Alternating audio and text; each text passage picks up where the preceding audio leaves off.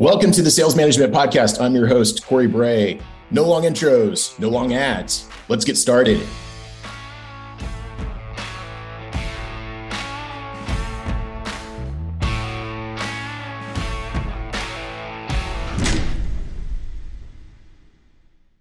Well, he's back. Ryan Lallier sticking around for a short podcast. We came up with a different topic. We're going to rip on it right now. Should SDRs report to sales or marketing? And I thought this was interesting because Ryan had mentioned to me earlier that his views on this have somewhat shifted and been better informed after having observed a lot of different organizations with different reporting structures. So I wanted to hear what he had to say and see if this might help add some context to any decisions that you're trying to make out there. So Ryan, what do you think? Well, after running an agency for 4 years now, my opinion has changed. I want to say that opinion has changed based solely on fact. And the fact is marketing has the data. They have the domain expertise. I think in terms of structure and information and getting information out, distribution and systems, marketing is much more organized than most sales teams. And because of that, especially in a startup environment, if you are a BDR, SDR, I would prefer, if I was coming to a new company today, I want to be under marketing.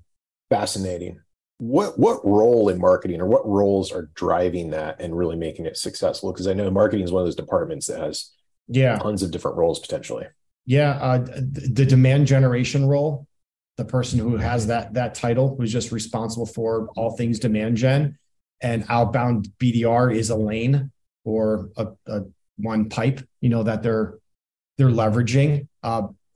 I work directly with these people. So when I bring on a new client here and I work and marketing says, hey, outbound is handled in marketing. It's handled by, Julie Smith. She runs demand generation. That ends up being my partner and the person I established the SLA with. Marketing operations is like 1B. Because that person's like process workflows. When someone books a meeting, here's what happens, events, triggers, data, goes on and on. That's interesting because it seems like sales operations is more focused on what happened, whereas marketing operations is more focused on what's going to happen. Mm-hmm. Yeah. And then demand gen is obviously very, very data driven. They understand the market. They know who the companies are. Yeah. What else is going on there day to day that just rubs off on the BDR team? What goes on day to day? Well, I think it's not speed to lead, but it's kind of like an interesting parallel. Like speed to lead, I think of like speed to data. Like when I'm a BDR, whether you hire me as a outside third-party consultant or an outsourced firm, it doesn't matter. My role is to make phone calls, write emails, and book appointments for you. The faster you can get me a target list of who you want us to call into, or not even the people you want us to call, just which companies in Salesforce have you carved off for my team to work on, for Salesgevity to focus on, for my team to work on. 9 times out of 10, marketing, speed to data, we'll call it, wins. They always get me this information the fastest because they are the ones who mostly manage it, look at it, massage it, clean it, whatever you want to call it. I say that to an incoming CRO, a VP of sales, even a sales director, and it takes like a week. I'm like, how do you not know who you want us to call? Is it because you don't understand your addressable market? Are you unsure at this point? I get on many conversations with heads of sales who don't know what their TAM is. It's shocking. Wow. It's true. Yeah, it happens. Marketing always knows it, or they think they do, but they have something they can hand me. And that helps accelerate our ramp time, and it decreases the time to productivity. We're productive much faster for them. I don't want to get too off topic, but I think that's what I'm seeing, man.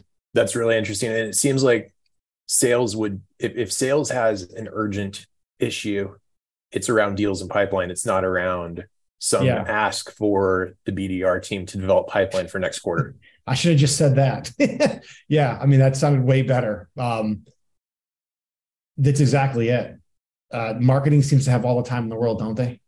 They've got more. Yeah. Time is on their side. Time is on their side. And I think that's a good thing. I think that the urgency piece, freak out mode. I always tell sales teams, I say, look, do you want to be in freak out mode next quarter? And a lot of times it's because a few things happen. A, the managers are jumping in every deal and trying to super close for the reps. Well, good salespeople don't like that. Bad salespeople love it. They're like, oh yeah, my boss closes deals for me. It's awesome. And then the company's spending 2.5 times as much money per deal as they thought that they were, because they've got 2 people doing it. And one of them is the manager, who's also neglecting all the other salespeople while they're doing it. So how do you think the great person that's trying to get better is feeling if the manager's over there helping Junior Johnny close a deal while the best salesperson's deal stuck in deal desk and nobody's shaking them down trying to get it through? Yeah. That just kind of like prompted something in my head. I'm not sure if you've done an episode on this, but if you haven't, get a sales engineer on your podcast. Oh yeah. And, they're the best. Because they're like, they tell you like what's good and bad about sales and marketing, because they're like a neutral party. They're just, their job is to basically close the deals for the salespeople, especially if it's like a high technical sale. But I love talking to SEs like on the side, like, hey man, what's going on with sales and marketing? They don't get along. They're at each other's throats. Here's the reason why. Our use cases are old, like whatever, like our white papers are stale. I like SEs. I really do. They're just like technical salespeople, but I think they're great. I think they're especially great when they get some better demo skills around talk time and pain discovery. Those are the best SEs. If you got an SE that can ask really good questions and they can continue pain discovery instead of just showing the demo, oh man, they're so good. Yeah, that is exactly it, man. I've seen both where I was the one who did like the 6 or 7 intro slides, and then the SE would just bring up the product and just take them through like a product tour. Yeah. Without saying like, hey, like, how would you apply this specific component to your day to day? I know in situations like that, I ask the question, I say, well, why don't you just bring somebody from marketing and have them press play on a video? Yeah, it's true. Because like the good SEs too, man, they build like a deeper level of trust. Yep. Between like the actual buyer or even just like the super user, like they go a long way. So I like, SEs. They know the use case super deep. Yeah. That's interesting. So farming SEs for insight around the health of the sales team, health of the marketing team. Yeah. I don't know what I think about 360 reviews. I've got mixed feelings.